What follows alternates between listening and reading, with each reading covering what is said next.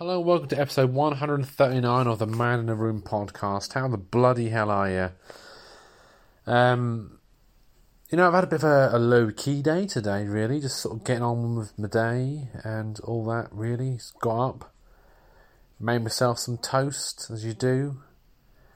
Put cheese on there, made a cheese toastie. I've been told that apparently that it doesn't count as a cheese toastie by putting some cheese between two slices of toast. That's a toasted cheese sandwich, but is it? It's not even that really, is it? Because a toasted cheese sandwich is basically a cheese sandwich that's been toasted in the frying pan. And it's really, really nice in the office, but I don't know what my weird bastardised version of whatever I make is. But I had that, a cup of coffee and all that. Got on my day, did my daily meditation, my morning meditation. That's right, I meditate twice a day now. The first one's the best. I absolutely love the first one.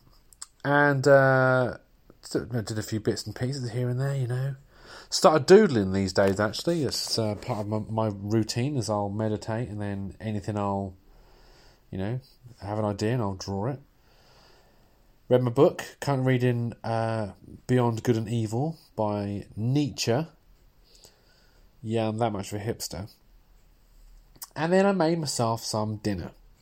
Now, that's when the day got a little bit more eventful. I thought I'd make myself a sandwich. I love a sandwich. Sandwich. Love a sandwich. I had cheese, obviously, because, I'm not somebody who gets bored of cheese or sandwiches or variants therein. And it took a bit of a weird turn. Because I was using a knife to spread my margarine on my bread. And I didn't know this, by the way, as a little side topic, that Americans don't put margarine or butter in their sandwiches. That's really weird. Very, very weird.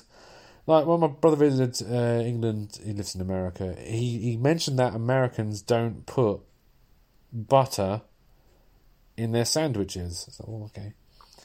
So anyway, I was buttering my bread, as you do, to make a sandwich. At least the English way. And I got a bit too into it, and I slipped, and I didn't. So I ended up cutting my finger. Well, not my finger, my thumb. The knuckle bit of my thumb with this knife, and I was very shocked by that because I didn't think that it was possible. Not that it wasn't possible, but it's very improbable to cut yourself with such a blunt knife, And I was all like, I'm bleeding. How am I bleeding? I've just cut myself with a knife that really isn't that sharp.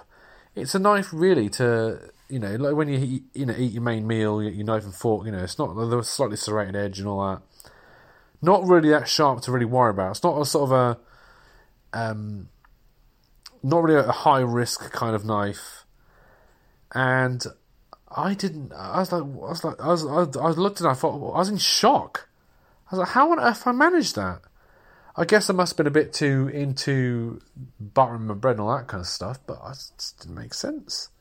How come suddenly this knife is now so sharp, it's actually now caused me personal injury?